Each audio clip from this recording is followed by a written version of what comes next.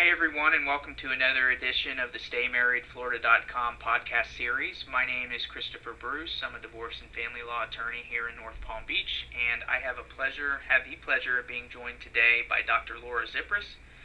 Dr. Laura is a licensed psychotherapist who has a private practice in Delray Beach, and today we're going to discuss, I think, a very important topic, and that's what should you do, deciding what to do when your relationship needs improvement. So without further ado, Dr. Laura, thank you for joining us today, and maybe just tell everybody a little bit about yourself and give a little bit of a background about what you do with your practice. Sure. Thank you for having me. I am in Delray Beach. I do have a private practice, and I work with individuals and couples and families, with my primary focus being couples. I've been certified in cognitive behavioral therapy, Imago relationship therapy, and I've done a lot of training in mindfulness, psychodrama, and EMDR. And I'm originally from New York City, where I was trained and then licensed as a psychologist. And prior to moving to Florida, I spent over a decade working as a school psychologist on Long Island, and I also worked in private practice in Manhattan. And so my work at that time was focused primarily on children and their parents and families. And my interest in helping couples really stemmed from this early work. After I repeatedly saw how children were struggling when they lived with parents who were unhappy in their couplehood or in conflict. And so I began to believe that if I could help one couple shift their relational space, the ripple effect on generations could be exponential. So that kind of got me excited and passionate. And so when I moved to Florida, I decided to pursue further therapeutic training and relationship work. And after exploring a number of different modalities, I decided to get my certification in Imago couples therapy. So I'm now an advanced Imago clinician as well.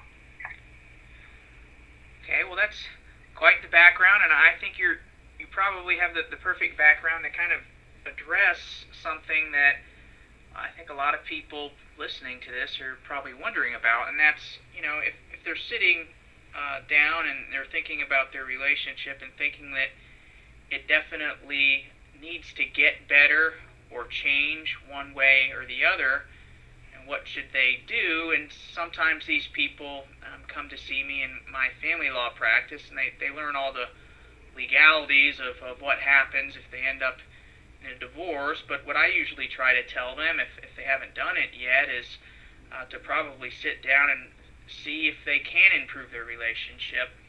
So I guess a lot of people would probably want to hear your view as a psychotherapist.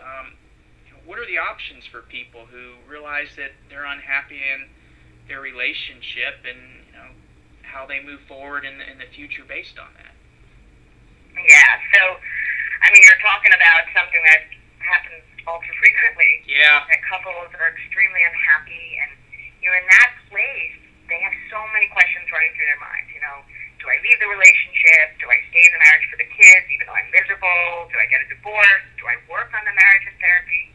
Is there anything to still salvage? Am I in love? All of these questions, they're daunting, and it's such a difficult place to be.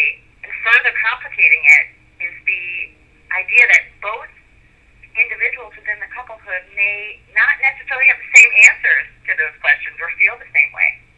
So definitely the first step is kind of trying to figure out which way you want to go. And I encourage couples in that space to really slow it down for a moment, because so many times people make impulsive or emotional decisions that might not be what they truly want once they've taken the time to process everything. So to me, the first step is really having some way for these couples to process where they are and to help them answer difficult questions.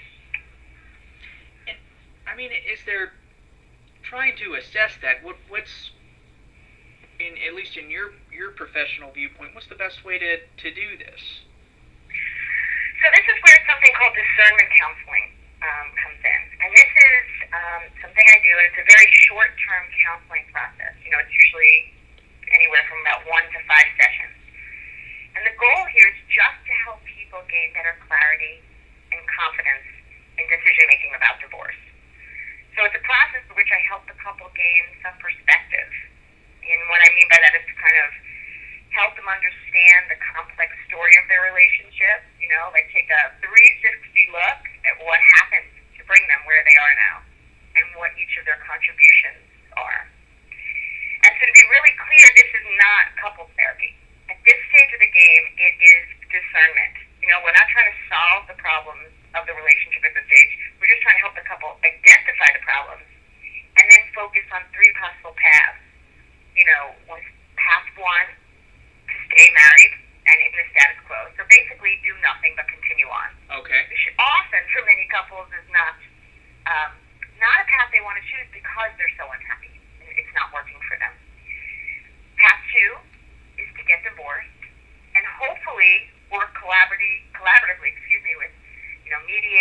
attorneys such as yourself to complete their marriage with dignity and mutual respect and understanding. So there is a way to do that consciously and collaboratively. So that would be, if a couple were choosing that path, then I would kind of begin to direct them to the appropriate resources to really do that as collaboratively as they can. And then the third path would be to enter into an all-out effort to save the marriage. And so that basically looks like a commitment of about, let's say, 6 months of just a reconciliation period where the couple can begin therapy and tap other resources such as the church or the synagogue or some faith-based support that might be helpful. And in that process, they take divorce off the table. And so it's not necessarily that they're committing to one another for life again, but for 6 months with an all-out effort. And I tell couples typically that, you'll know by the end of that time what the trajectory is of your relationship. So at least at that point, when you're making a final decision, it is with clarity. So what you're kind of saying is, for some of these people that are unhappy, maybe one of the best way to approach figuring out what to do is to go through what's called the discernment counseling approach or discernment counseling theory and try to figure out, okay, how do we get to where we're at and exactly how do we want to move forward. So they'd be going to somebody like you, not for purposes of making it better, but just to decide what to do first, and then for those people that want to make a commitment to making things better, at that point then you go into the area of counseling and relationship improvement. Am I having that right? You got it perfectly, exactly. Right. So when a couple goes through this discernment counseling process and decides, yes, we want to choose path 3, we want to enter into an all-out effort to save the marriage, and we're committed to that, this is when couples therapy would actually begin. And this would be when I would introduce the Imago process. Well, tell me more about that for the people that are taking. Don't know that strange word? Yeah, for the people who don't know what Imago is, or the people that are saying, okay, well, we choose the path of trying to keep everything together and make things better. What is Imago, and how do they go on this really campaign to reconcile and make everything better in their relationship? Yeah, so Imago is a form of couples therapy, but it's very different than traditional couples therapy for a number of reasons. Even just starting with the configuration of the room and the seating. In Imago, couples sit facing each other and not the therapist. And so from moment one, it begins to invite them into a different type of connection. I stress to couples on that first day that I'm not the judge and I'm not the jury. And this is not about a he said or she said. And so while it may be important to them that I understand their world, it's even more important to their relationship and their couplehood that they begin to truly understand one another's world. So, the tools we use in Imago are many, but at the basic, I teach couples to communicate in a dialogical way. And this is really a paradigm shift. This is kind of saying to couples, we're not going to have a conversation like we typically do, or how you've typically done it outside the office, which sometimes sounds like 2 separate monologues. Yeah. Each one saying how right their positions are and really feeling like they're running around in circles and getting nowhere. And usually after those 2 monologues, people leave those conversations feeling so alone and disconnected and stuck. But a dialogue is very, very different. And it's more like a visit to one another's worlds.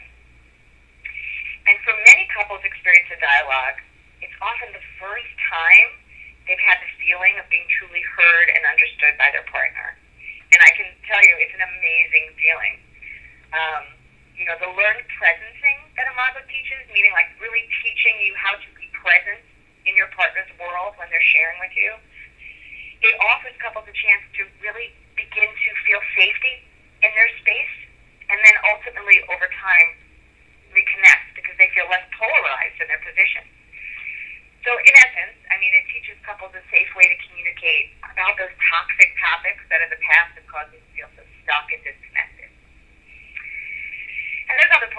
Imago. One basic being, how do you see your partner differently? How can you begin to reframe them and see them more about their wounds and how they're kind of showing up in survival mode?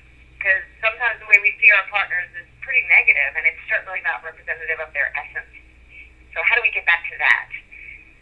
And lastly, it teaches couples how to be more conscious and intentional. I tell the couples that I work with that I see Imago more as like a tattletale on me type of process. Really? Yeah, because it really invites individuals within the couple to look at their own story, their own wounds, their own reactivity, their own adaptations, and just discover how their energy, from their childhood, their past life experiences, just plays out in the current relationship. So, it's really remarkable to me when couples enter this dialogue. They could really all of a sudden connect to their partner as the wounded child. And there's this tenderness and this intimacy that's created. And it's beautiful. I'm always humbled and honored to be in the presence of those moments because it's raw and it's real and it's seeing two people who really have a foundation of love just kind of ignite that again, to see each other once again. So it's amazing. Well, I could tell for those listening, Dr. Laura and I had lunch a few weeks back, and I mean, just to see her face light up as she's talking about this stuff, it definitely you seemed a lot more passionate about it than the typical counselor explaining cognitive behavioral therapy or something of that nature. Really. Yeah, well, because I really, really am, and what I said before is something that I truly believe, that if you can change one couple and how they connect and relate and communicate, their children who lives in that polluted space begins to live in a space that is filled with, communication and conflict resolution and love and tenderness, and the ripple effect of that, really, it's exponential. What can happen when children then learn how to navigate conflict differently, and then they choose relationships that are healthier. And so the whole process just really excites me. And just some people may be wondering, and I don't know if this was on the pre-approved questions beforehand, but I mean, how long does this usually take, the Imago process, to start seeing results for the people that are going to stay committed and do the sessions as often as you recommend? It's hard to answer that, but I'll answer as best I can. There are some couples that come into my office in tremendous crisis. There might have been an affair or some real addiction, some real energetic leaks in the relationship that could really be catastrophic. So for couples like that, they may be looking at a longer trajectory. Yeah. But on average, I mean, a couple within 2 or 3 sessions begin to feel something shift. It's not a magic pill. I can certainly tell you that. Of course. It's tools, and when couples actually use them, it changes. Things change. The focus changes, the intentionality changes, the awareness of how I contribute to what's happening changes. So it doesn't take a year for the relationship to feel different. It really begins in just a few sessions, and with repetition and consistency. I work with couples that I usually start on a weekly basis, and for many couples, after 2 to 3 months, they may go down to just twice a month or once a month, and sometimes as needed, and sometimes no longer, because they really got it. So I know that's a little vague, but it's hard to generalize. No, it makes a lot of sense. It kind of sounds like it's something that if you put the time into, you're going to get the tools to make things better fairly quickly, and you sharpen those tools over time, and eventually the couple, if they stay dedicated, know how to use the tools. And it's not a go to a counselor for once a week for the rest of your life to stay married kind of thing. It's learn the tools to have a better marriage or better relationship, really pretty early on. And I think for some people that's very important to know that it's possible sooner. Yeah, absolutely. Well, I guess one other thing, I'd like to ask, and it's a little bit of an ambiguous question, but for some of the people out there listening to this, maybe hopefully getting a little bit more positive momentum to try to make things better in the relationship. Do you have any uh, tips as a therapist, or maybe a little bit of advice, one or two, maybe three things that they could start doing sooner to try to make their relationship better if they really want to fight for it? I would say the word that pops into my mind is curiosity. And what I mean by that is, sometimes our partner will accuse us of hurting us on purpose, or maybe very reactive to something we do. And our typical stance might be to defend ourselves, to immediately say, well, I didn't do that, or I didn't mean to do that. And what happens in those scenarios is sometimes it becomes like an offensive defense, an attack, defend, and it usually leaves people feeling very isolated. So I always tell clients, stay curious.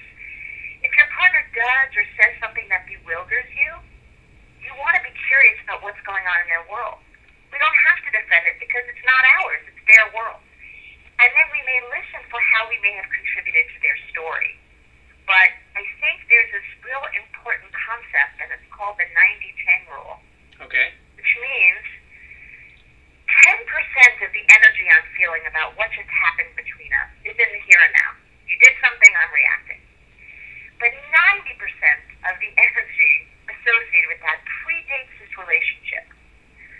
So what I mean by that is you may do something, and the story I tell myself is you don't care about me. And that may be in the here and now that I'm feeling that. But there may be a core wound that says you don't care about me, or I'm not cared for. And when the couples begin to really do their work, understand their own reactivity, they can begin to understand the wounds that get ignited or re-wounded by their partner. So instead of throwing all of that energy over there, they can begin to take some ownership. And the person who has kind of done the wounding, so to speak, can begin to know, I did do something, but all of this energy is not just about what I did. Does that make sense? It does. I mean, I know it's kind of convoluted, but it's important, and that's why, one of the things that I really encourage couples to do is to do this hard work, to look at themselves. That's why it comes back to the tattletale on me, because everybody contributes to the dance. The dance can't happen unless two people are dancing. How do we step out? We stay curious. We don't dive into the dance. We just stay curious and ask our partners to tell us more about what they're experiencing. That's one piece of advice. And the other thing I say to couples who are despair, they're on the brink of this painful place in their relationship, and I tell them, look, if you could have done it differently, by now you would have. You're stuck and you feel like you're at the breaking point. It doesn't feel good, but it's happened. You're where you are for a number of reasons, and it can't just be your partner's fault. So if we take the time to understand the reasons that, why we're in this dance, and use tools to shift the energy, then change does happen. I liken it to orthodonture. Okay, let's hear this. Wait for this one. Because, anyone who's ever had braces knows that, like, prior to the work, your teeth are messy and maybe unsightly. And then they put these braces on to correct the issues. And initially, braces are uncomfortable and even painful at times. But it's likely if you wear your braces or your retainer consistently, over time, you can end with a beautiful smile. And that's kind of my wonderful comparison, that this work is hard and can be uncomfortable and painful at times. But if you consistently look at it, the connection that you can create can change everything, really.